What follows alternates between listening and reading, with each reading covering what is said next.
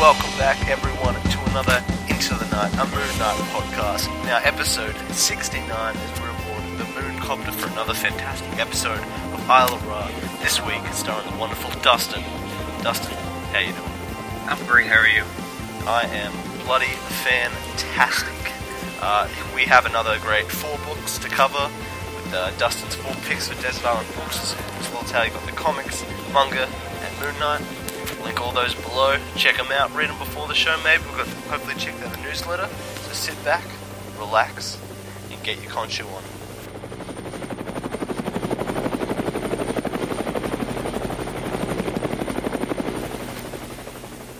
Alright, I think I'm actually just going to check up the front and see whether Frenchie's here. But oh, what's this? It's Ray. Hello, Khonshu, and hello, Dustin. How are you both? Hey, Ray.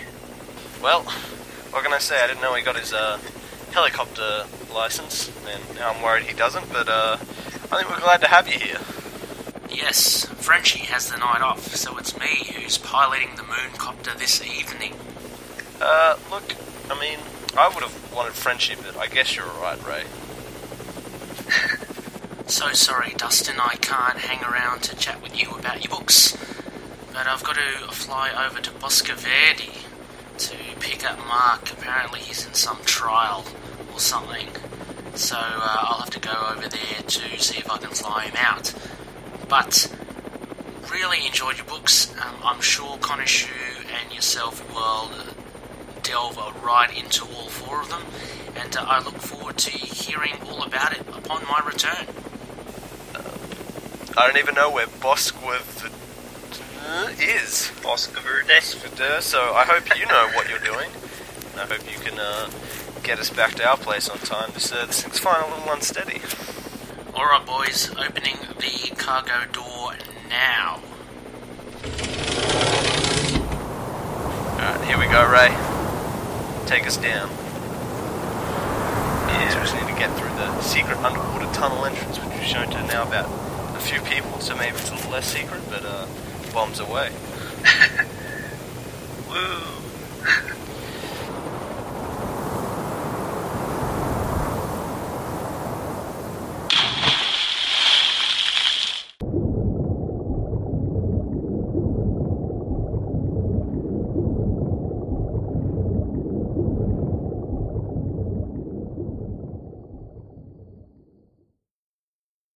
Hey there everyone, I'd like to tell you about the YouTube channel I Am Your Target Demographic.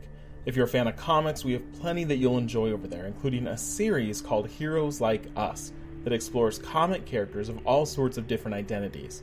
And we even have a series that defines words that are used in nerd culture that you may not know what they mean. So you can check us out by heading to YouTube and searching I Am Your Target Demographic, or look up IAYTD on any social media outlet.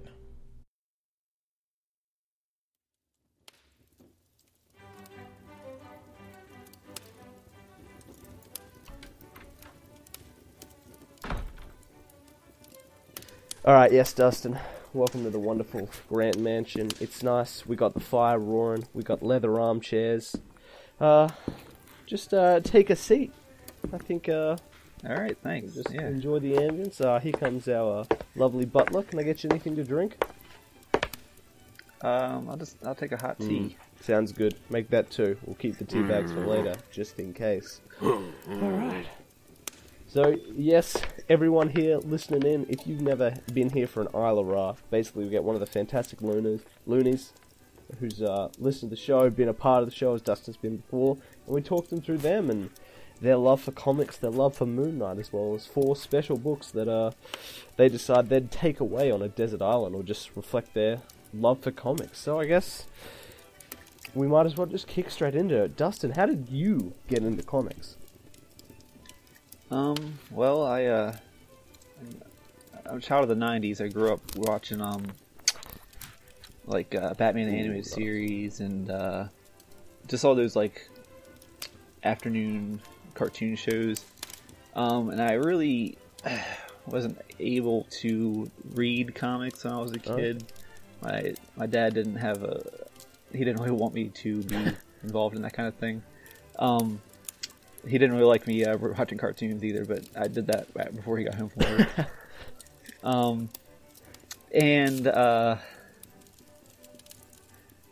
Yeah, so I don't know, when my parents got divorced, I was like 15, so that's when I started kind of like getting into stuff that I like. Okay. And a friend of mine, I was really into like zombies and horror and stuff, obviously. And a friend of mine said, "Hey, there's this comic you should check out called The Walking Dead." And I vividly recall standing in the local comic shop that I still go to today and looking at the first trade of The Walking Dead and looking at the first issue of The Walking Dead, and well, I'll just get the trade. That's a no-brainer, and still kick myself to this day about that one. So I was reading The Walking Dead, and I'd pick up like Killing Joke and Dark Knight Returns, like the seminal Batman books, and I didn't really get into reading like monthly issues until it must have been like 2012 or so. Okay. The Comixology did this free comic book day thing where there's a bunch of like free comic books for like the first issues. So like I got like Southern Bastards 1 and nice. a bunch of other ones I really like. Yeah, and I read all those, and that's where I kind of like started continuing in with like following series and stuff, and I eventually got a pull box at my local comic shop, and it's been downhill from there. Yeah, I guess. Yeah, I guess. It's quite an interesting timeline of just all these different periods of getting into comics. I guess. We'll start with the most recent. What inspired you to like? Well, what were some of the first books you decided to get on that pull list? So you had the Comixology free ones, but what was the ones you were like, gotta get this in physical? Well, obviously, it was like Southern Bastards. This one called Nailbiter that's ended. Oh, nice. Saga. It was a lot of Image titles at first, and then I started getting into. I think DC did that Convergence event, and I started reading a lot of that stuff. And I read a little bit of when Marvel did that Secret Wars. Oh, cool. Or Battle World. And what else? Yeah, so that's like when I started like delving into the series and stuff. I started read. I read like Batman and Wonder Woman and Moon Knight. Obviously, those are like my main characters. Harley Quinn. Those are like my top four. Nice. Yeah.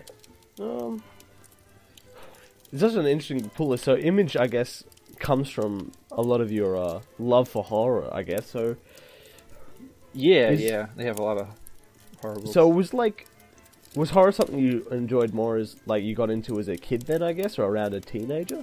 What was some of the defining stuff for that? Well, as a kid, I absolutely hated horror. Like I was scared of everything. My dad used to like put Chucky on to scare me, like Child's Play the movie. But I guess I don't know. I had a rough childhood, so I guess like nothing scares me anymore. So I kind of like that feeling, I guess. Now. Yeah. So I've always liked zombie stuff, and the only thing I don't really like is like supernatural. Okay. Mostly like serial killers and that kind of stuff. That's it.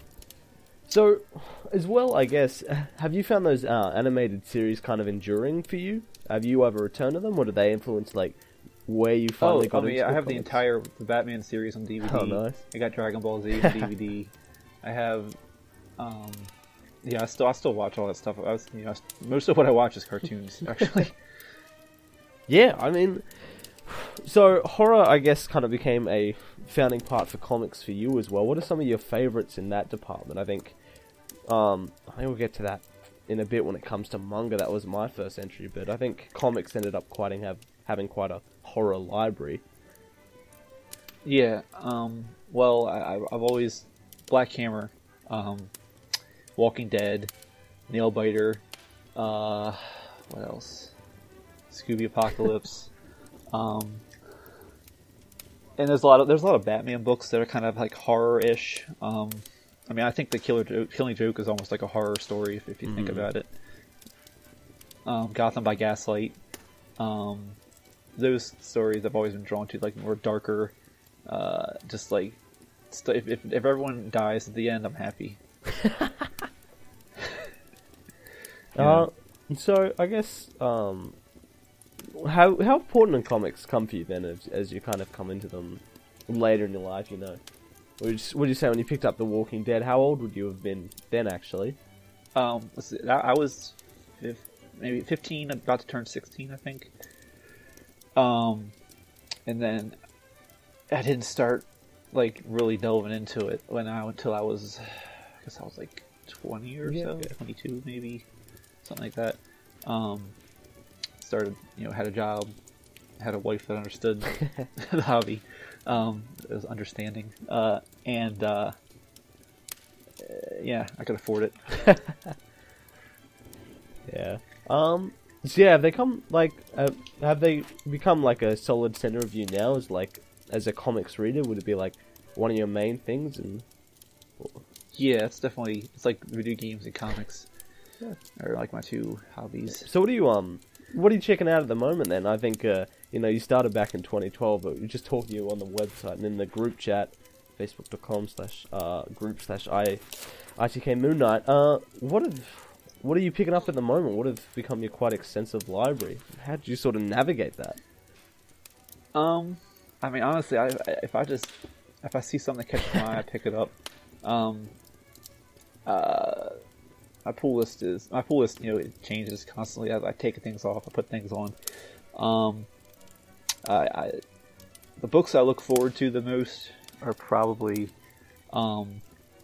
Southern Bastards, because they release like 3 issues a year, it feels like. Saga, the Batman books, Wonder Woman. Trying to think what other horror stories. There's not a lot of horror ones that are out right now, unfortunately. Black Hammer is pretty horror related, but it's sort of getting sci-fi-ish at times. But it's almost like a sci-fi horror series. I read a lot of Junji Ito. He's like, I think he's probably one of the best horror artists out there. Like, I don't think anyone can draw horror like he can. I haven't even seen anyone with ideas like that before. I think I love horror comics. I think there's plenty I could chuck out as like things I'm loving at the moment. You got Underwinter, you got Infidel, you got fantastic stuff like that. But I don't know. I don't think anything's actually scared me in a visual medium like Junji Ito. Yeah, it's like, we'll get into it later because obviously, but like, yeah, it unsettles me.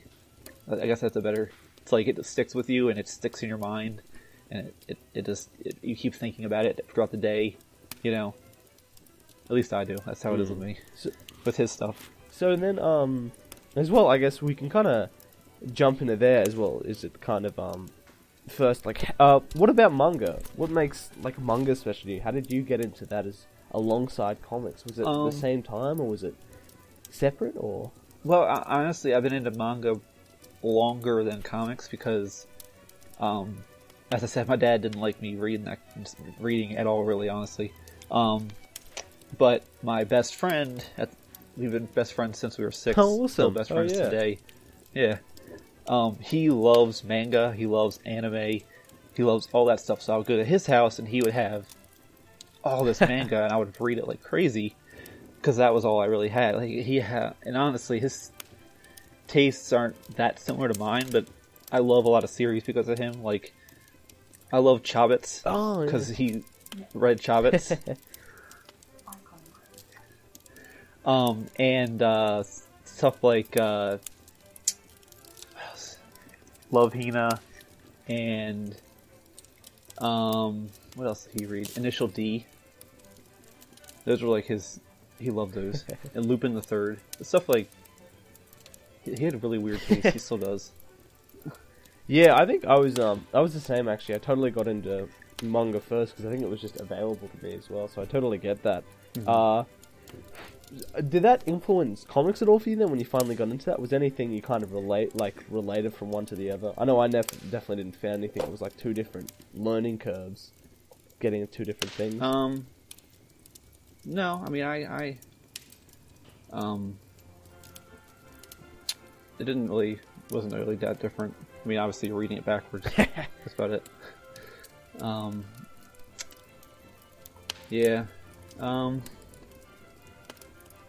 I do have to credit my wife because she kind of continued my Chobits obsession because she's obsessed with it too. So.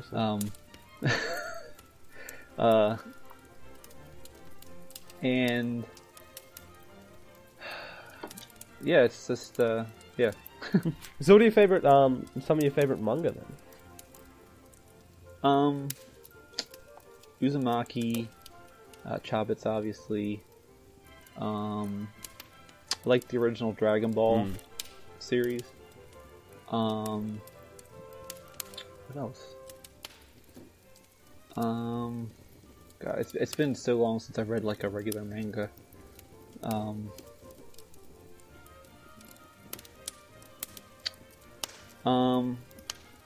I think I remember I like the Death Note manga. I'm pretty sure I read that when I was a kid. I know I like the anime, but it's been so long. I think last time I read that might have been like 1999 or something. Oh wow! Or whenever it came out. Yeah. I was young. That's totally awesome. I guess that the friendship is so enduring, and about like manga like that as well. That's something pretty special, and I think a lot of stuff enduring as well. You said your local comic shop has been the same for all these years as well. Run us through that. My local comic shop is Gotham Comics. It's in Westminster, Maryland. It's about an hour outside Baltimore. And I've been going there. I think he opened in 2003. Okay. And I've been going there since 2005 or so, and I've been going there regularly since about 2013 or 2014. That's like, I'm there every week pretty much. So basically, it's in a basement of like this sort of like shopping complex on the main street in Westminster, and you walk down this little basement area, and it's pretty sizable because he has a lot of like Yu-Gi-Oh tournaments and stuff in there. Yeah. So he has a lot of room for tables and stuff. He also does Magic. So like as soon as you walk in, on your right is like a little island with all his RPG stuff. And on the other side of that is his like manga. He doesn't have a huge manga section, but he has one, which is nice. And then on your left is all his like the new comics, but the ones that aren't like that week's releases. Like they're probably like less than 6 months old. So he has like a whole wall of that. And then on the right wall as you go down is the new comics, and then he has like a bunch of board games, merchandise, glass, like like cups and t-shirts and stuff. And usually he has like 1 or 2 short boxes with like dollar comics, and he also has a big island with all his back issues that are individually priced. He always has stuff that he buys stuff all the time. Tells me about. I don't know if you remember. This kind of pulled out that like 3 months ago. It was like a special giant size Star Wars #1 that Marvel put out in like '77. I posted in the group about it. I was super psyched because he just was like, "Hey, I got this," and he pulled it out. And I was like, "God, where did you keep this shit?" But yeah, the owner is name is Keith. He's the only employee. But he'll talk forever if you let him about comics, or he's like real passionate. Hell yeah! I mean, that's something pretty big. So, have you been to many other comic stores? Is it like, do you ever leave and you're just like, nah, this isn't as good as home? Like, is it just that kind of comic store to you? Yeah, I mean, yeah, it is kind of like that. But I have been to others. I'm not like, I won't refuse to go into other ones I've seen. There's actually one, I just moved into Pennsylvania, and there's one that's like right down the road that I've been in like twice. It's alright, but it's not home. I drive 30 minutes to go to him, and that's worth it. It does. I mean, we're kind of blessed in the Baltimore area. We have a lot of comic shops around here. Diamond Distributors headquarters is like in like 30 minutes outside of Baltimore, so it's a huge comic area. Amazing. Have the people there, like, have you gotten other people there really well? They like help you along with your comics obsession, do you think? Honestly, half the time when I go in there, I'm the only one in there. Oh, okay. Yeah, it's well, I think I know it's the time of day I go in. I don't usually go into like in the afternoon or at night because I work early morning usually. So I don't know, maybe that's it. But I mean, every once in a while there's someone in there and I'll talk to him. He certainly helped me out with like getting into comics and kind of like, because it's a tough wall to break through when you're starting in. Just you don't even know, like, can I start with Detective 567 or whatever, you know. Hell yeah. So I guess, I know you specifically talked about those even recently in the group chat, and in the group, about that fantastic back issue section and the possibility of finding some Moon Knight there maybe, so I guess we'll crack onto that. And Moon Knight, we've had you on before, great amount of expertise, great amount of love for the character. When did you get into him across this long timeline of comics? Well, I was first made aware of his existence when Marvel Ultimate Alliance came out. Oh, okay. So I was like, this guy's all in white, he was cool, so I put him on my team, played with him. And didn't really know much more about him beyond that he wore white and he had a stick apparently. That was about it. And I, for years I was one of the people that said he's Marvel's Batman. That's I sin. I accept that. I said that for years. But then the Lemire run came out, and I've always liked Jeff Lemire. I've always loved his stuff, and I saw his name on there, and I saw that first cover with it's like Moon Knight in the straitjacket. It looks like Zodiac Killer. Oh yeah, he's got that bag over his head, and I was like, yeah, I'm getting this. So I picked it up. I was like, hey, if the first issue's good, it's great. If it's not, I won't buy it again. But I loved the first issue, and I was like, I want this in my pool box, and I kept getting it. And then when that ended, I was like, oh, I guess they're done with Moon Knight. And then the Bemis run started, and I was like, oh, cool. So I started reading that. And then I started going to the back stuff and grabbing like the old issues that he has, stuff like that. He has a surprisingly large amount of Moon Knight stuff. For someone, he doesn't really know about Moon Knight either, so he puts up with my weird obsessions. So I guess. So yeah, that's pretty much how I got into it. So yeah, Sorry. Jeff Lemire, and then did you work your way back from there? What has been some of your favorite stuff? Where'd you go next? How'd you go next? Have you read a lot of the stuff? Or? So I've read. I think the first, I guess like the equivalent of the first two trades of the Ellis run. Great. Or I don't know how many. I'm not sure how many trades they have. Is it one or two? I just read it online, so I can't remember. And no, I do have the first trade physical, but then I've read a couple of the like 80s stuff, like the oh god, what's the guy? It's that giant size with I'm blanking on his name. The Black Spectre. Oh yeah, yeah. I read that. I really like that. And some of the older stuff, just like digging at it when I can. I have a lot of the '90s comics, but I haven't really read any of them. Oh man, there's so much stuff there. I mean, I'll admit I've still never read the Mark Spector one. Mark Spector, yeah, that's the one. The '90s. Yeah, he has that labeled under Mark Spector, not Moon Knight. So that's why I never knew he had all that for the longest time. Never been chucked on Marvel Unlimited. Such a strange era for him, but he's got a lot of love. So, I mean, maybe one day, I guess. So yeah, do you love some of the old like Moan stuff? What's some of the stuff that kept you with the character? Like, what part of the Lemire run, outside of just being incredible, like made you want to come back? I just like the I like psychological like stuff like that, so I was kind of drawn to it, and just like he's in a mental asylum, and then he walks out and it's like pyramid and sand everywhere, and honestly, like I didn't know much about him when I read that, so I was like so lost, but I was so enamored with it. Like I didn't understand who like Frenchie was. I was just like, this French guy's running with him, cool. And then those two, like he has those two orderlies that turn into like Egyptian gods and all that. It's just, I don't know, I just loved everything about it, like just the imagery and the story. Hell yeah. And then once I knew more about the character, I reread it and loved it even more because I understood more about him. Then I started reading the Bemis run, which really liked.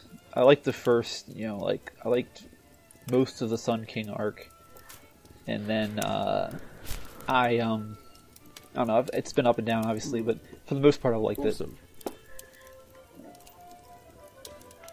Like, yeah. No, I mean, totally. I think, yeah.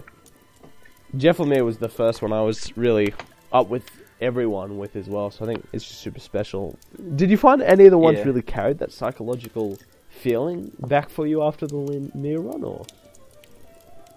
Sorry, what? You love that kind of psychological thriller element of the Lemire run. Are there any stories that you've read before Moon Knight that you recommend for something like that, or is it something you just kind of want to see again because it hasn't been done as well? I would love to see it again. I know Jeff Lemire does that really well. He's really good at like digging into characters' heads, and just like his writing, like really, he never, he always surprises me. Like I always think he's going one way, and then he takes a veers to the right, and I'm like, where the hell are you going? He did that with Black Hammer with the most I don't know if you're reading that, but the most recent like reveal he did, I was like, I did not expect that whatsoever.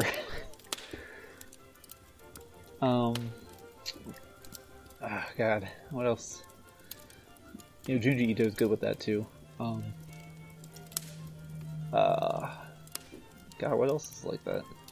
I don't know. Those are probably the big ones. Yeah, I mean, totally. I mean, yeah, there's totally just more we want to see of it. I think it's the big takeaway. But a love of horror, a love of comics, a lot of those things are very important to you, and talk about your situation. So incredibly open about that. So I think a great insight into your love of comics as well come with your books and everything we just talked about. So how about we dive into those bottom two? And I think if there's something spooky coming about, I mean, I can't say personally spooked, but some of those cloth sheets were pretty good. I think Khonshu, yep. Who disturbs the great Khonshu? Oh, hello, my favorite high priest. How are you? What can I do for you? He's coming in. I think you need to take us to somewhere that we need to pull the mask off these spooks. I'm thinking a bit of a lighthouse. Khonshu is nothing if not polite. What do you think, Dustin, about this destination? Yeah, that sounds good. So be it. Let it be so.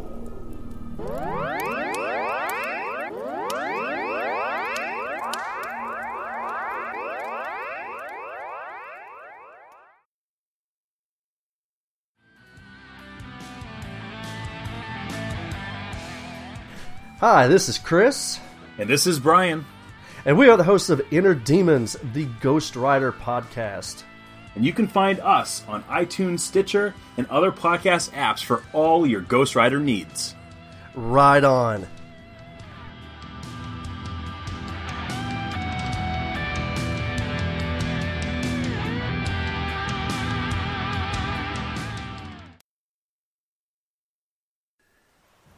Yep, if there's anything that reminds me of a Hanna-Barbera shitty animation, it's this spooky lighthouse. Love the decor. It's cold, it's wet, it's windy.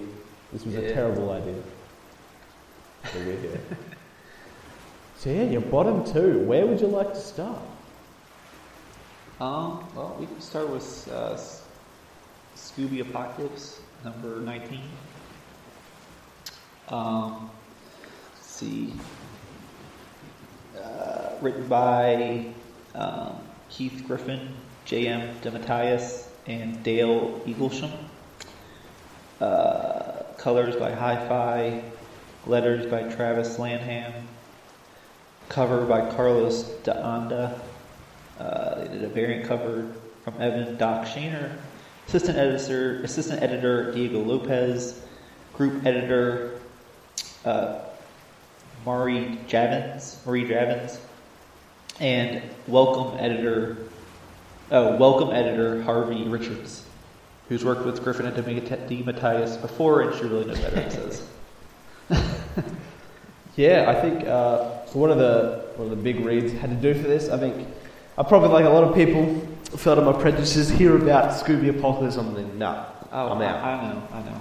But I like Heath Giffen and DeMatteis, or whoever. They did the Justice League International run. Did you ever read that from the 80s?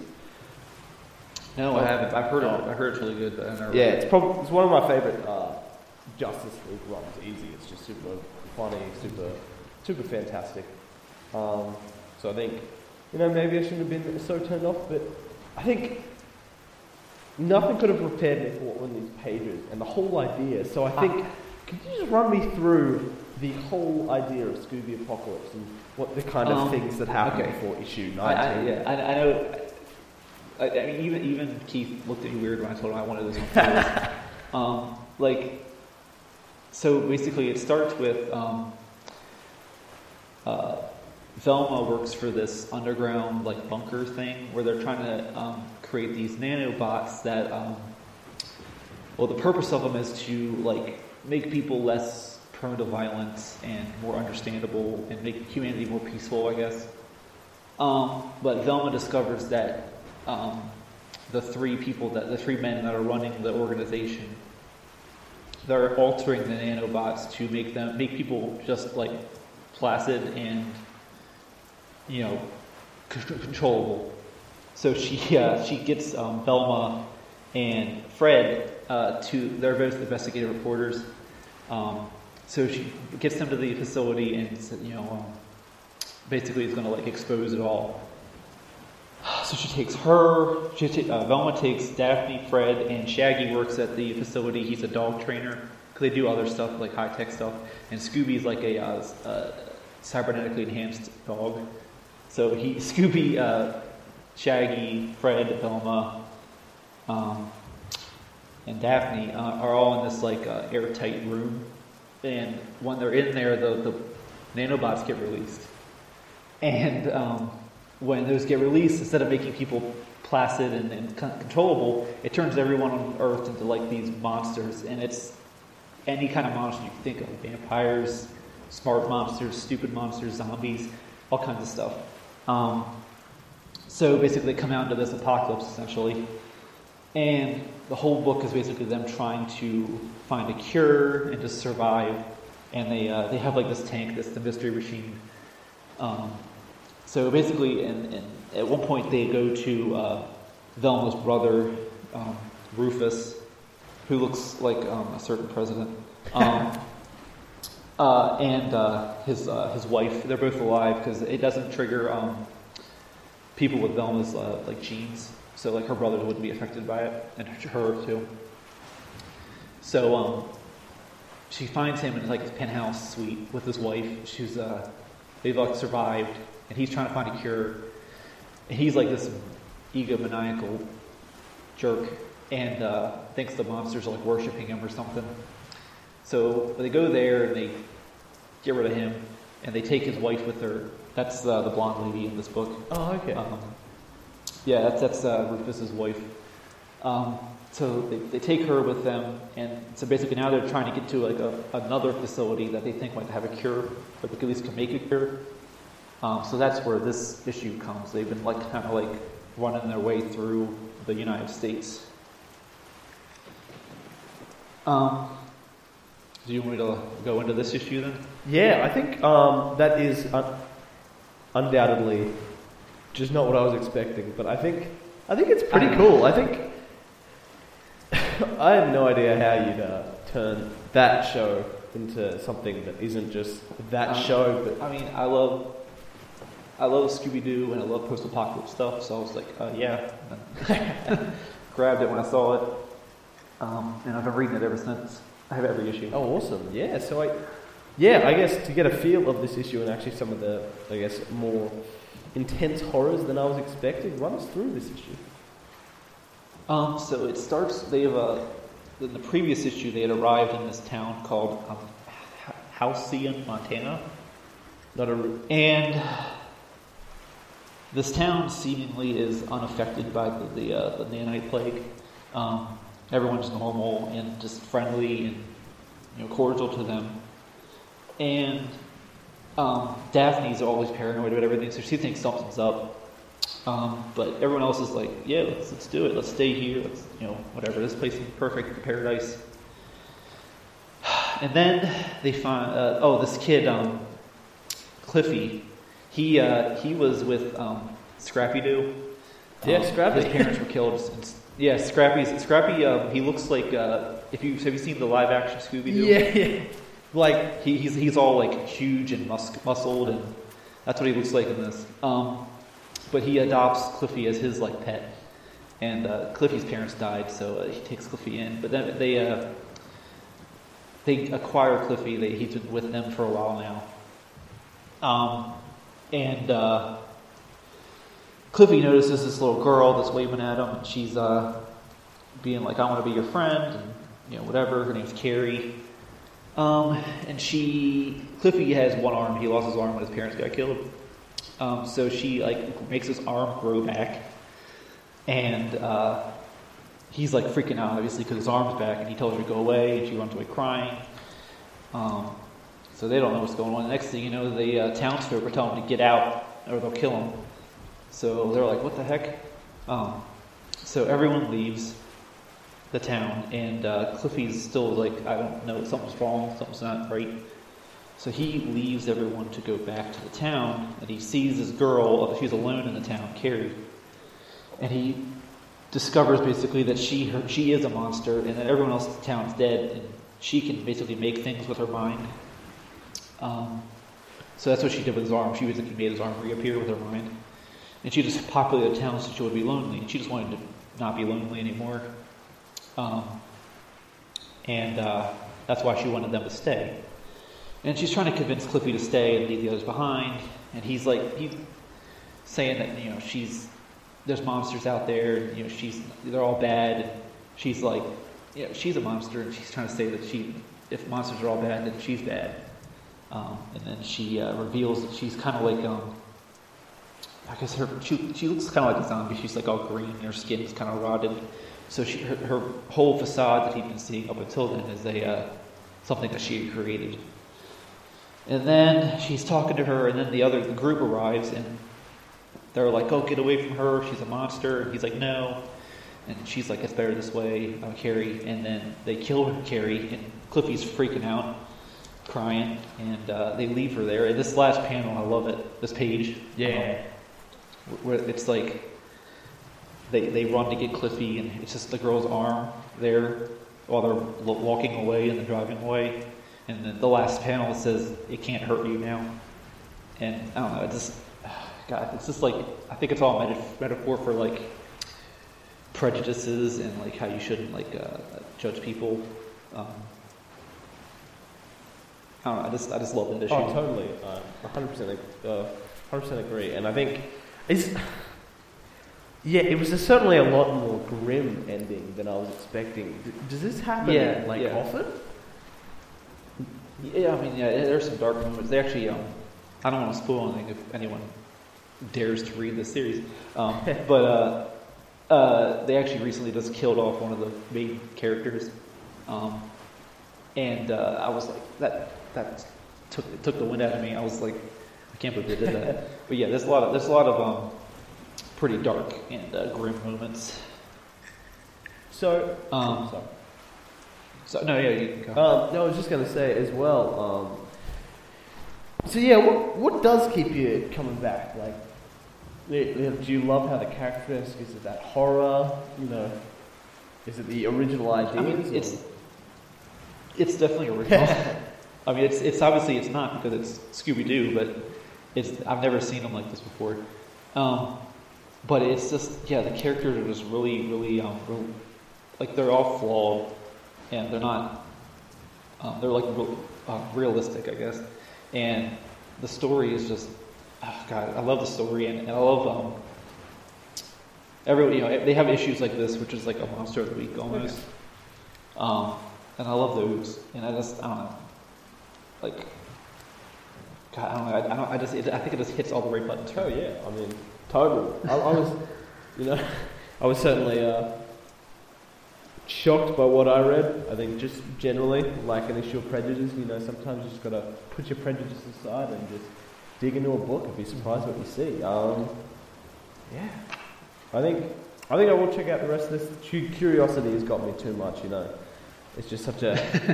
I hope you do. I feel like I'm the personal cheerleader for the series, because I know a lot of people just kind of like, what? And then they write it all. And I'm like, no, it's amazing. You need to read it.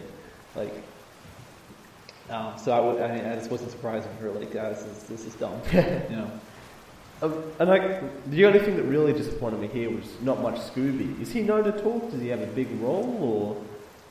Yeah, he doesn't have a big role in this one, but he has a pretty big role, and he does talk, just like he does in the show, He was like an early prototype, so he's like he's not supposed to talk that way, but that's, his cybernetics don't work right, so he talks like that for that reason, and stuff like that. So that's why he's not like buffed out and stuff. He's just like a dog. So like, and Scrappy is like the top of the line cybernetic dog, so that's why he's like super smart and super articulate and stuff like that. Okay. Yes. But yeah, he usually has a bigger role. Yeah, he wasn't that big in this one. Yeah, I mean, 100%. Okay, so I think you're hearing this now, loonies. Scooby Apocalypse. Come by, check this one out. The first trades are kind of plentiful, I've noticed, in bookstores, so I think this one should be easy to find. I think it does. Yeah, it's not that old of a series. So yeah, Scooby Apocalypse. I perfectly jumped in this to get a feel as well. Issue 19. You want a tester? Dustin chose wonderfully. I guess there you go, Scooby Apocalypse. Oh yeah, and I guess well, you kind of referenced this book's kind of been a reference to other horror things and all that, but I guess it's time to check in with another one of your choices that's kind of been one big celebration in reference to superheroes. Probably easily celebrated one of the best books on the stand. I'm keeping up myself, all this spin-offs and minis. It's Black Hammer, Dustin. Run us through it. Yeah. So this is Black Hammer number 6. The script was by Jeff Lemire. The art is by Dean Ormston. Colors by Dave Stewart. Letters Todd Klein. The cover was by Dean Ormston with Dave Stewart. Variant cover of Jeff Lemire with Dave Stewart. Publisher Mike Richardson. Editors Daniel Chabon and Brendan Wright. Assistant editors Cardner Clark and Ian Tucker. Designer Rick DeLuco. And digital art technician Christina McKenzie. So this one is almost like an anthology series. It's kind of separate from all the other. I guess it's like a one shot. So it starts with Lady Dragonfly. She's this. So I guess I should describe the series, huh? Black Hammer basically it's about these like golden age superheroes that they find that they're stuck in this like idyllic like Smallville almost town, and they can't leave or they'll die. And Black Hammer was one of the heroes that was with them, and he tried to leave and he like disintegrated in front of them. So they know that if they try to leave this town, they'll die. But they don't know why they're there, because they were transported there after they were fighting this huge, big baddie. He's called like Anti-God. He was almost like a Galactus type villain, I guess. He's pretty horrifying looking when they do show him. So it's Abraham Slam, Golden Gale, Lady Dragonfly. What's his Captain Weird? I think his name is. I'm trying to blanking. Who else is it? Kind of weird. Oh, Talkie-Walkie. Yeah, Captain Weird. Or Colonel Weird, I'm sorry, it's Colonel Weird. It's Madame Dragonfly, not Lady Dragonfly. Barbalian, he's like an alien, almost like a Martian Manhunter type. He's from Mars. And they're all stuck in this town together, and they don't know why they're there. And basically the whole story is about them and their life there, and it's building to something. So this series it's almost like an anthology. So it's Madame Dragonfly, and he's talking to us, the reader, and she's telling us, she's going to tell us these dark tales. So it's almost like a Tales of the Crypt type thing. And she says, "Welcome to the Cabin of Horrors," because she lives in this cabin in the woods, away from everyone else. She's like, she's all, like Witch of the Wilds type. So the first story it's about this woman who comes to this cabin, the cabin that we saw, and she meets this old, like, witch-looking lady. She's trying to save her child, and her child is dead. So she wants this witch to bring her back, and she's like, "I'll do anything." And the lady's like, "Anything?" And this lady says, "Will you take ownership of this cabin?" And she says, "Yes." And when she does that, the old lady kind of like evaporates, and we realize that this lady that sold her soul basically is Madame Dragonfly. And then so that's basically her origin story. And she's like, and her baby's gone too. She's like, "What about my baby?" And then the witch lady, as she leaves, says, "All in good time, my dear." So that's the end of her little. It's only like 3 pages, and then it cuts to Madame Dragonfly sitting in a chair outside of her cabin, watching Abraham Slam like till the field with his tractor. He waves at her, she waves back, and they start talking and just talking with everyone around them. And this is, I think it's more of a framing device. And it shows Barbalian and Golden Gale talking. And so Golden Gale, she's a child, but she's actually an adult. So like she's sort of like Shazam. So she could, she would, I forget what her phrase was, but she turns into this little girl that has superpowers. So it's kind of like the opposite of Shazam. So when they got transported, she's stuck like that. So she's like frustrated because she can't be the adult that she is. So she acts like an adult. She's like a 40-year-old woman, but she's stuck in like an 11-year-old's body. And so she kind of has a crush on Barbalian, but he doesn't want her like that. And she flies away upset, and because Barbalian doesn't want to be with her. And then it cuts to Lady Dragonfly, and she's watching Golden Gale from like her cauldron in her cabin, and she says, she's like, "Still there, brave reader, or has heartbreak taken hold of you too?" And she says, like, she's like, "Read if you dare," so that kind of thing. So then it cuts to the cabin, and it says, it's long after she's been. This is nearly 100 years after she had become Madame Dragonfly. These hunters come to her cabin. They say there's a witch there, these 2 hunters, and they think that apparently some children have gone missing, and they're blaming her for it. So she comes out of her cabin, "Who dares approach my cabin?" And they say that you have the kids, we want them, and she's like, "I don't have them." And they're like, "We're going to run in there." And one of the guys runs in to the cabin, and it has all these doors, like these symbols on them, and they all open up, and these zombie type things come at him, and that's the last we see of him. He's like, "Arr!" And then the guy outside, he's like, "Let him go," and she's like, I can't. The cabin has him. And this guy's like, "Get back," and he shoots at her, and she does like the spell, and he like gets engulfed in this green flame. He falls into the swamp that she's in. She's like, "I'm sorry, I didn't mean to," with like this dead face. And then he comes out again. He's like this swamp thing looking thing. He's all like covered in plant matter, and he's like, I am different.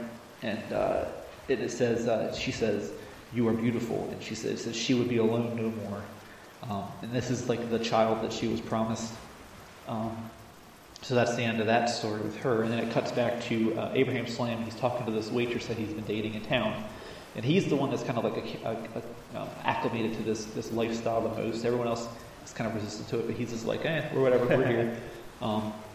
And he's talking to her, and she was like, I want to go on vacation. He's like, he obviously he knows he can't leave the town, but he doesn't want to tell her that because she'll think he's crazy.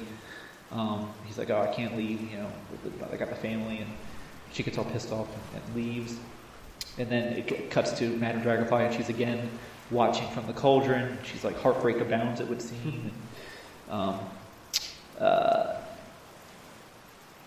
Then it cuts back to her and this swamp monster thing. And they're in love, basically. And you actually see the anti-god here.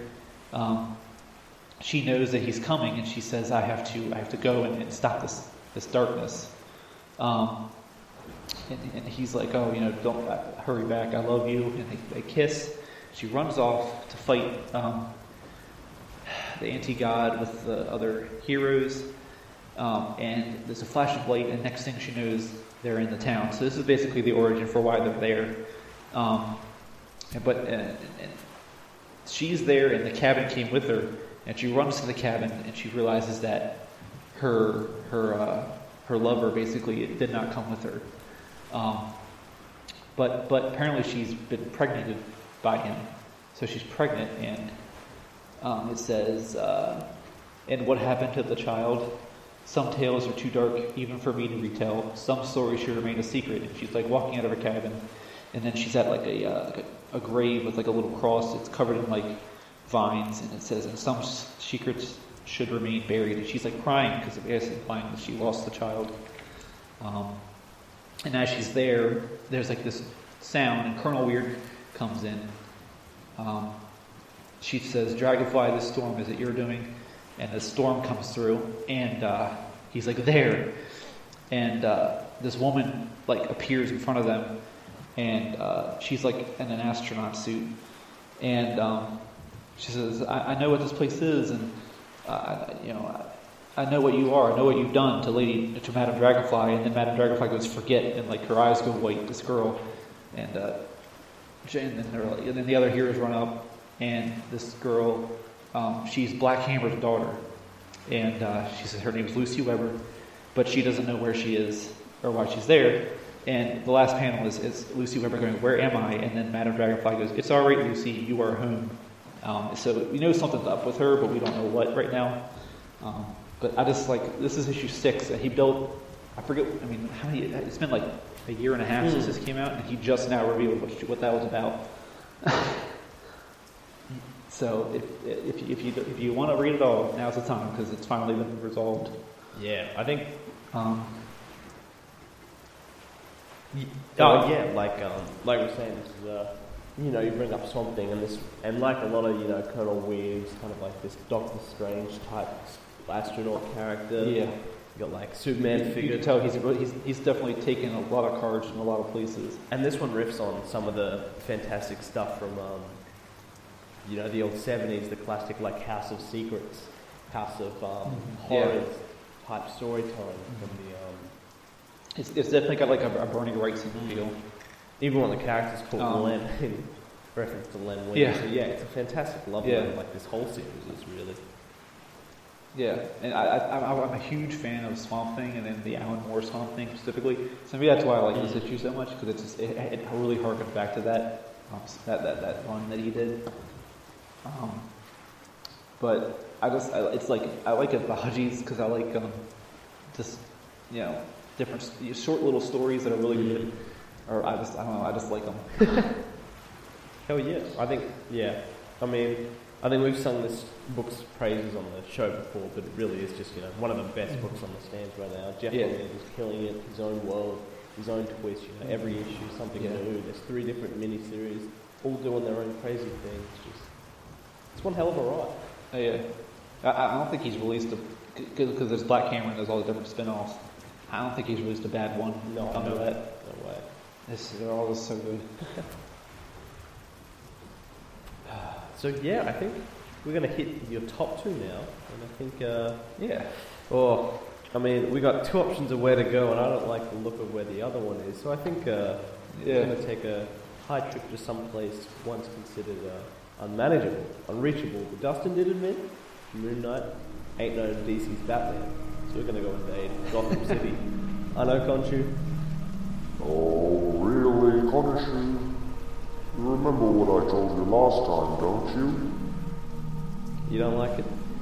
That's right, I did not like it. But with Dustin Cole's case, Kurtz on the case, I'll have to make an exception. Let it be so. Take us away.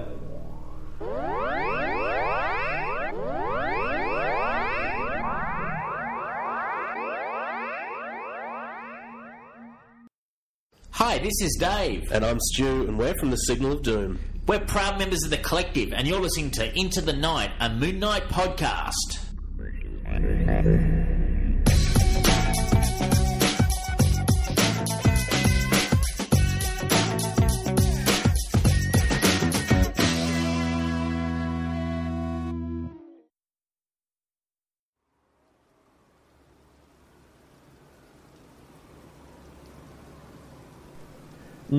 A lovely gargoyle to watch the city. I think it's a perfect place to talk about the horrors and the craziness of the 2 next books you're about to hit us with. Yeah. Let's start with this is Detective Comics number 853. It's written by Neil Gaiman. Art by Andy Kubert, inks by Scott Williams, colors by Alex Sinclair, letters by Jared K. Fletcher, and oh my god, there's a lot of different artists for each of the little stories. I'm on the trade, so it doesn't tell me all that stuff. But yeah, those are the main ones. Yeah, we'll link it all below, of course. Yeah. So this is the second part of a 2-part series that Neil Gaiman did. The first one is Batman number where is it? Batman 686.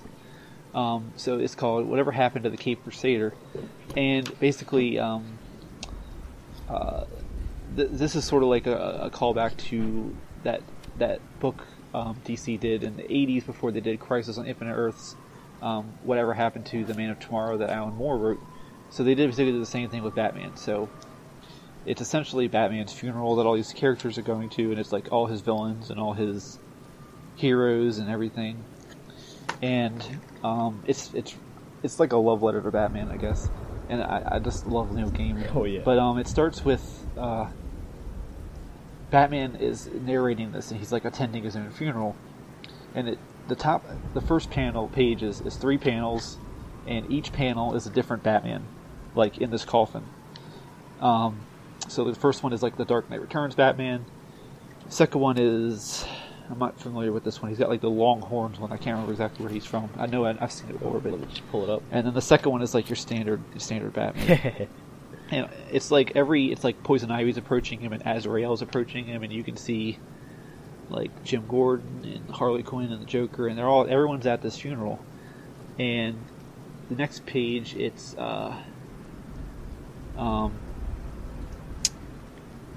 Catwoman? No. Who is that?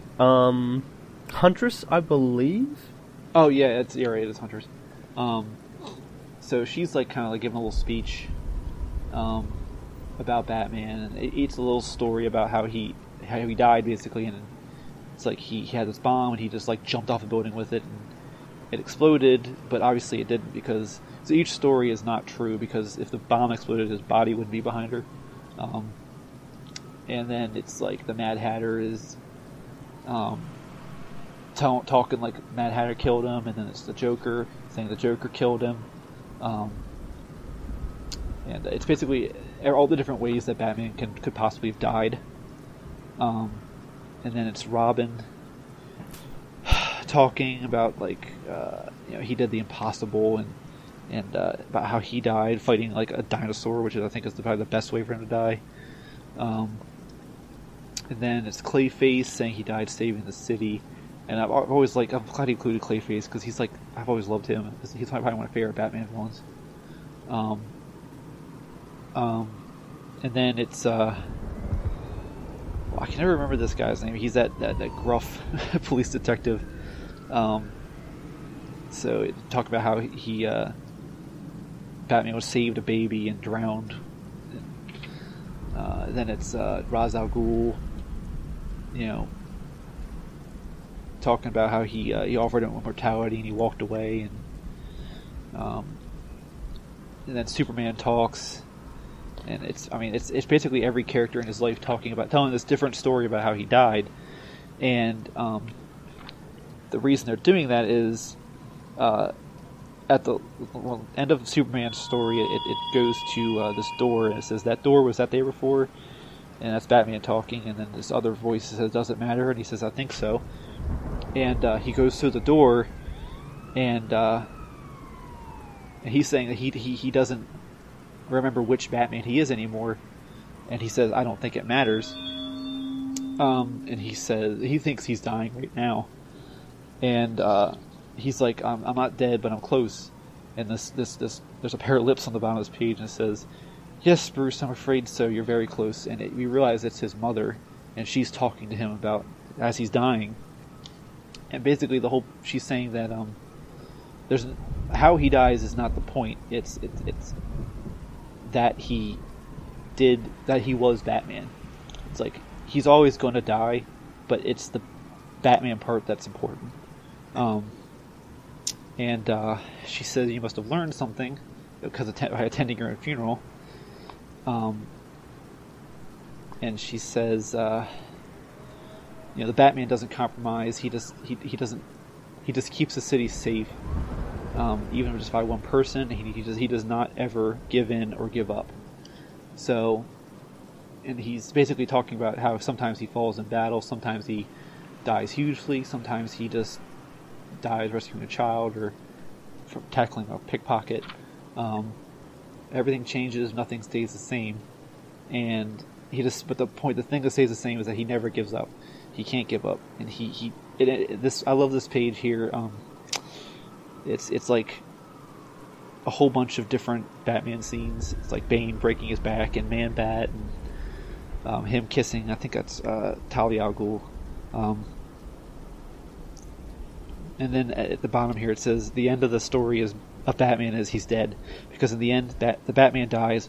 What else am I going to do? Retire and play golf? It doesn't work that way. It can't. I fight until I drop, and one day I will drop. But until then, I fight. And then his mother tells him that, you fight until you're done, and then you die. And, she just talks to him about how he's, that's... You can't bring us back, but you're doing this because you feel guilty or whatever.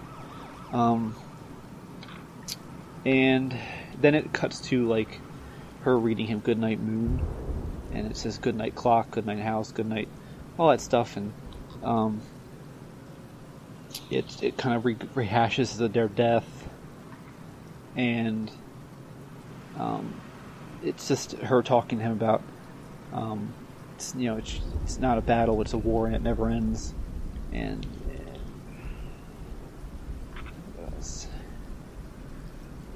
she says, "Let it go." And now she's like this big asterisk, and she says, "Remember the Goodnight book, Bruce? Say it."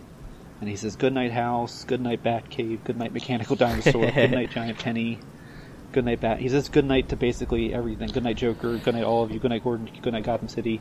And then it's the bat signal, and it's a whole like 2-page spread, and it's getting smaller each time, and it says goodnight bat signal, goodnight stars in the big night sky, goodnight, goodbye, goodnight.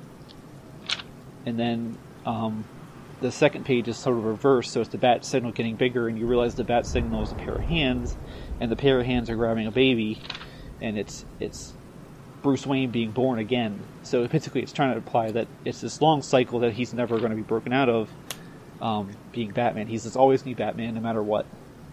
And I don't know, this was probably one of the first Batman stories I read that wasn't like not the first one I read, but one of the ones that like that wasn't one of the I always call them like baby's first Batman books, like The Dark Knight Rises, The Killing Joke. This is probably the first one I read that wasn't one of those. And I was just like, this is Batman. Like, I mean, I love Batman, and this basically just perfectly sums him up to me. Like, if they don't give Neil Gaiman a Detective 1000 story, I'm gonna riot. Like, great point. Give him one at least. Give him the whole book. Yeah, I don't know. I love Batman, and this is like a big, huge love letter to him. So I think that's why I like it so much. Yeah. So the original Whatever Happened to the Man of Tomorrow was a story about basically the end of Superman's life, written by Alan Moore because he was allowed to, because all that was going to be retconned with Crisis on Infinite Earths or something like that. Yeah. So yeah, this is a great one, looking at, you know, all the times Batman's been rebooted and changed, but just. I think they did this right before Final Crisis, because it was sort of the same situation. Oh yeah, that totally makes sense. I think that's what the deal was. Yeah. But, yeah. Yeah, and just like how, you know, everything changes about Batman, all these ideas, but just that enduring legacy of hope and fighting the darkness, like, always remains. And it's such a... It's such a strong point, and, I mean, you know, Batman could be the most cliched, you know...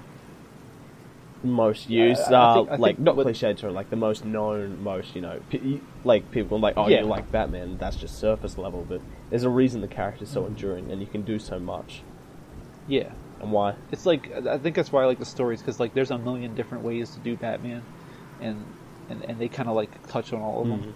You know, there's like the Frank Miller beating up muggers and shooting people with rubber bullets Batman, and then there's like the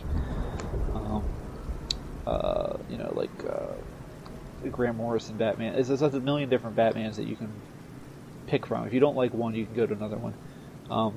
I think that's one of the big problems I have with like I like the movies and stuff, like the Batman movies, but I feel like they always pick from one of like 3 different Batman books to adapt. And that's why I one of my favorite Batman movies is actually the Lego Batman movie, because it's an original goddamn story. And it's just they actually like characterize them really well. If you ever seen the Lego Batman movie, watch it. But yeah, so yeah. No, I mean I totally get it, and you know that's what's great about, you know, something like Batman the Animated Series as well. You know, I created so many new stories for like Mr. Freeze and so much stuff like that, and yeah. I think... Yeah, exactly. I don't think anyone could go wrong with a love letter like this, and obviously Neil Gaiman loves this character. Just loves everything about him, so... I think this might have been the first thing I read by him, too. Oh, wow. Fantastic. Yeah. So, what trade is this collected in? It's just called Batman Whatever Happened to the Cape Crusader. Ah, perfect. It's just 2 issues, and then in the back it's like a bunch of like art and stuff, and I think it has like a bonus story that's... just a bunch of different bonus stories in the back that aren't related to the original ones. Yeah, right, awesome. Yeah. So what are the other... It's not... Yeah, it's... Sorry, it's not like expensive. It's like $15. Oh yeah, I think I'll definitely track that one down. I'll read that first part as well. The first part's good. But yeah, what was I going to say? Yeah, I guess, what are some of your other favourite Batman stories then, just while we're on the topic, just to send them out alongside this love letter? Oh, I love The Killing Joke. I know that's cliche too, but I have the cover tattooed on the back of my leg. Oh wow, that's how much I love it. Yeah.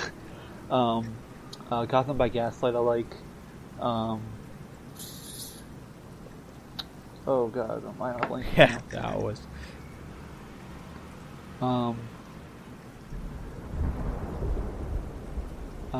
I like the sequel to Gotham by Gaslight 2. It's not as good as the original, but it's pretty good. Awesome. I'm blanking on the name of it right now.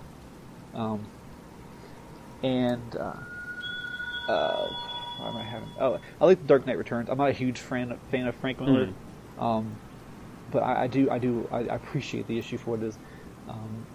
I remember they do an adaptation of that in the Batman animated series, and I thought it was the weirdest thing ever because it's so out of character for the rest of the it's like these kids telling a story about Batman. It's sort of like, honestly, like this issue, and it's like The Dark Knight Returns, and I'm like, what the hell? This is so weird. He's like shooting mutants and stuff. Oh God, I know it gets a lot of hate, but I actually like the Tom King cool Batman run that's been going on. I mean, he's had like some lows, but for the most part, I've liked it. And Grant Morrison's run was pretty good as well. And like, I'm blanking. I have a lot of Batman books, but I read a lot of them. A lot of his periphery characters too, like Nightwing and Harley Quinn and stuff like that. Yeah. No, perfect. I mean, we'll be posting this episode up in the group. If you want to check out, you got any more you remember after this? Chuck them in there, maybe. But yeah, So yeah, absolutely. I mean, it's pretty chilly up here on these gargoyles, but I mean, maybe chill's the right word for the next one we want to cover. Yeah. So this is Uzumaki. We're talk about chapter 2 specifically. This is, I guess it's art and writing by Junji Ito. I think he did everything. Yeah. So this is there's the first chapter and this is the second chapter. So it starts out with there's this like chimney with like this spiral smoke. It's called the Spiral Obsession Part 2. So it's like the spiral in the sky, and all these people are looking at it, and you realize it's the this kid Suichi's father's ashes, and he was being cremated, and they kind of swirled into a swirl pattern into the sky, a spiral. So his father in the first issue was obsessed with spirals.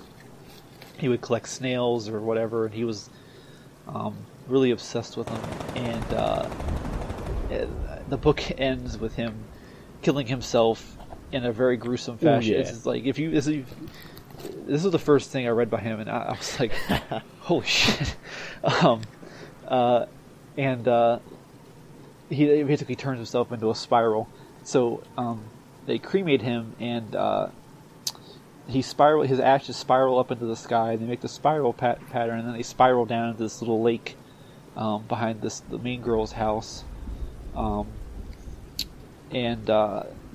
The widow, Miss Saito, she starts screaming, and she's like, "Look over there, and it's your father." And she points into the sky, and the smoke have taken the form of the father.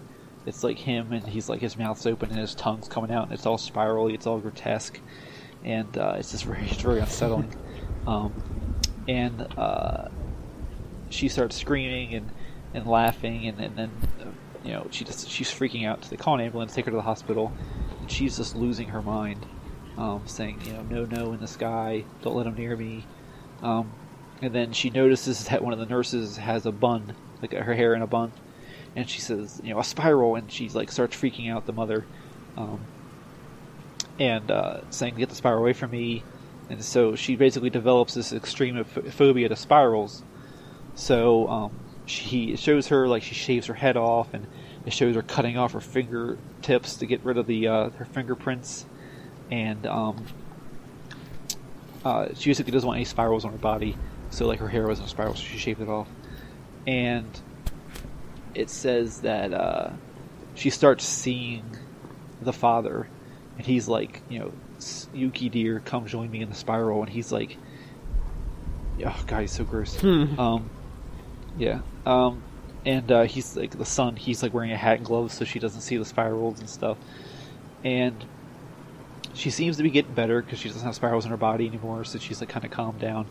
And then the son notices, he's in the doctor's office, he notices that inside the human ear is the cochlea, and that is in the shape of a spiral.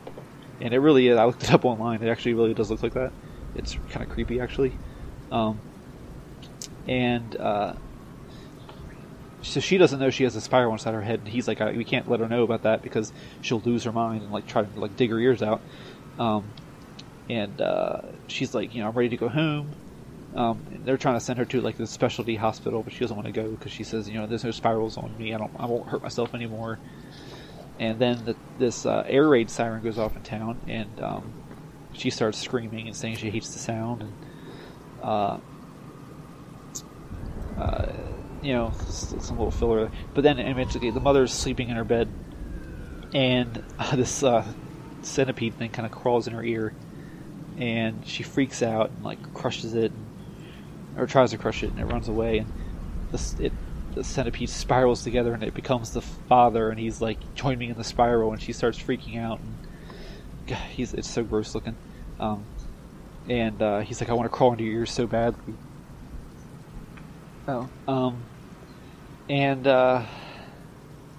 It's just like, ugh. And then she starts to, the centipede tells her that there's a spiral inside your ears. And she's like, she thinks there's a spiral in her ear, and she wants to go look at that chart that the kid saw.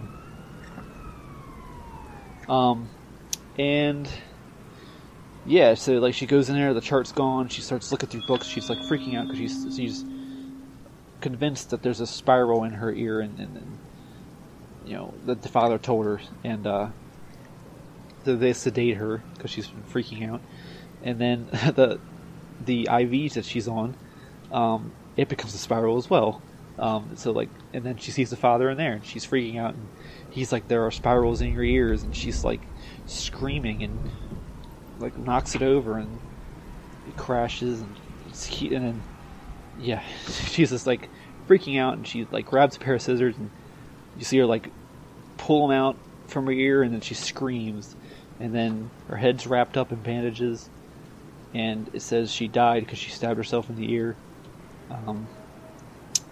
She was in a constant state of vertigo it felt like she was in the spiral.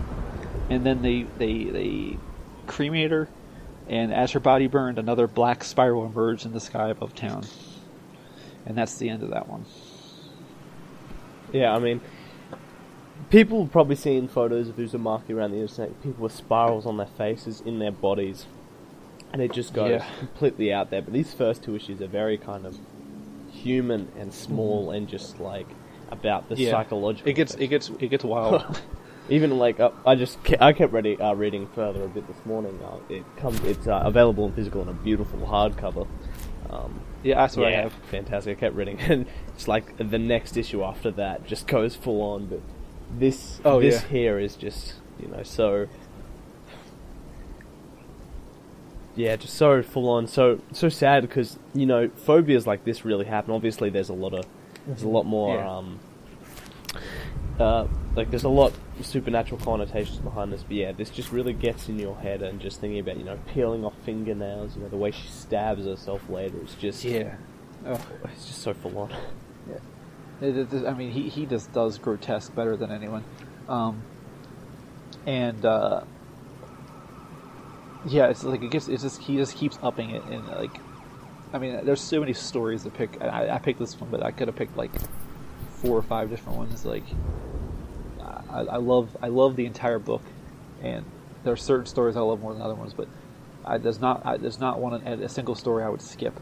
And once it gets towards the end is when it starts getting really wild and like Lovecraftian and stuff.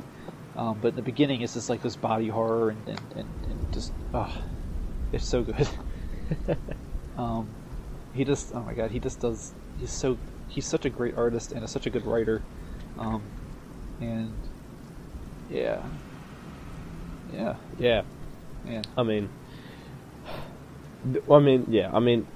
just the way this book gives off an atmosphere too, and so many others. So I read this, and I'm a baker, and I didn't realize how surrounded by spirals I am. I just like start noticing that spirals everywhere, like Danish is in the form of a spiral, and cinnamon buns, and it's like everything's in a spiral shape, and it's like I'm surrounded by these spirals, and it started freaking me out. Maybe that's it. It took a deeper level with me because I'm like, my God, I'm surrounded by spirals. Like, when you read this, you will notice spirals everywhere. You realize how common a shape it is, and you will notice them. Like, it messes with your head, and it's just like a damn shape, and he makes it scary. Like, I don't like only he could make a shape scary. Like, if he did a story about squares and made it scary, he probably could. You're right. Yeah. Yeah. I mean, and just that. I think you see it again in here. The shape of issue 2, the shape of him like stuffed in a circle, and the tongue is just. Yeah, his tongue is like huge and coming out of his mouth, and it's like that one panel, that big huge spread in the first chapter of him like spin around inside that like bathtub. It's just like that I saw that and I was like, this is like some serious shit. like I was like, I didn't realize what I was reading until I read that, and I was like, good God. And I think that's when I became like hooked. Oh yeah. I mean, there's so many other great ones. I wonder what ones you've also tracked down. You know, some of the big ones are Tomy, Dissolving Classroom, Guyo, Scotty's. Oh yeah, I have Dissolving Classroom. I have Gyo. I've never read Tomy, but I've always wanted to. But Dissolving Classroom is almost like a horror comedy to me. Yeah. I mean, I like it, but it's almost like a horror comedy. A friend of mine actually bought that for me. Oh, nice. Yeah. And Gyo I like it's just like, I live by the ocean, and so I've been surrounded by fish most of my life. So Gyo is like very unsettling. Like, I'm very familiar with that smell of fish, like on a dock, and he makes that scary. Like, no, just anything. Caves, yeah. Claustrophobia. Yeah, I mean he can make anything scary. He just has a talent for it. Some people, he's just like a George Romero or something. I don't know. He's just very good at making things scary. He's like a Guillermo del Toro or something. Yeah. You know? I mean, is there even anything you can sort of recommend, like Junji Ito? I just can't even think of anything. It's just so. He's so different. I mean, he's a lot of body horror. So I guess if you like The Fly or something, but I don't even think anyone's doing comics or manga like he is. He's just so unique. You know, like I've read some other horror manga and there's nothing like this. Yeah, I'm even thinking about there's plenty of other great manga horror, and I think I can't think of a list, but yeah, it's just fantastic. Have this inspired you to track down any other kind of horror like this? Do you ever find? Yeah. Yes. I mean, I've after I read this, I started looking for more horror manga. Didn't really see anything like this. I have read some other ones that are good. Excuse me. But yeah, it's just like he's so different. It's kind of impossible to find something that he like what he does. At least it's not in English. At least. You know. But yeah, I can't sing praises enough about him and Uzumaki specifically. Oh yeah, I think So I think it's just one nice big hardcover, isn't it? Or is it two? Yeah, it's just one. Yeah, it's just one. I mean, it's several chapters, but it's like you can get it. It's like a book, the size of a regular book. It's huge. Hell yeah! I mean, 100% biggest recommend. Oh yeah. I think if you listen to here, you can dive into the body horror. It's just, if you can, do it. I don't think you'll ever read anything like this, or possibly as good and as scary. Yeah, definitely. So yeah, I guess yeah. Anything else you want to add about this, or any other books on the show? No. So read them. And if you like them, tell me. You know, or if you hate them, tell me. I'm happy with either. Yeah, well, like I said, Facebook.com/group/ITK Moon Knight. We'll be popping up this episode. We got a group chat as well. Drop any thoughts on these comics, on this episode. Great time. We've got other Isle of Ra. And you know what? We've been shittily animated in a lighthouse. We're sitting on some gargoyles. It's cold. I think I'm going to get Conchu to take us back and maybe raise Dunn over at... where was he again? Bosqueved... that.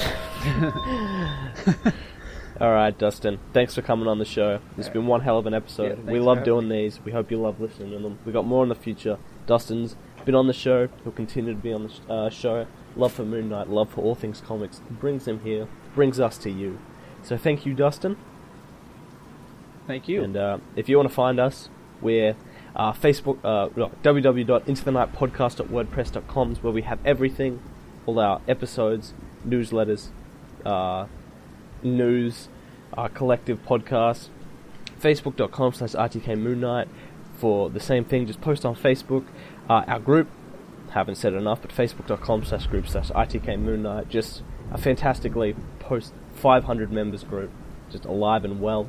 We got Twitter at ITK Moon Knight. We got Instagram, Tumblr, YouTube. Just search for Into the Night, a Moon Knight podcast. Thank you once again, Dustin, and to the people of Gotham, and Khonshu taking us back. May Khonshu watch over the denizens of the night. Moon Knight for life. Bye, everyone. Bye.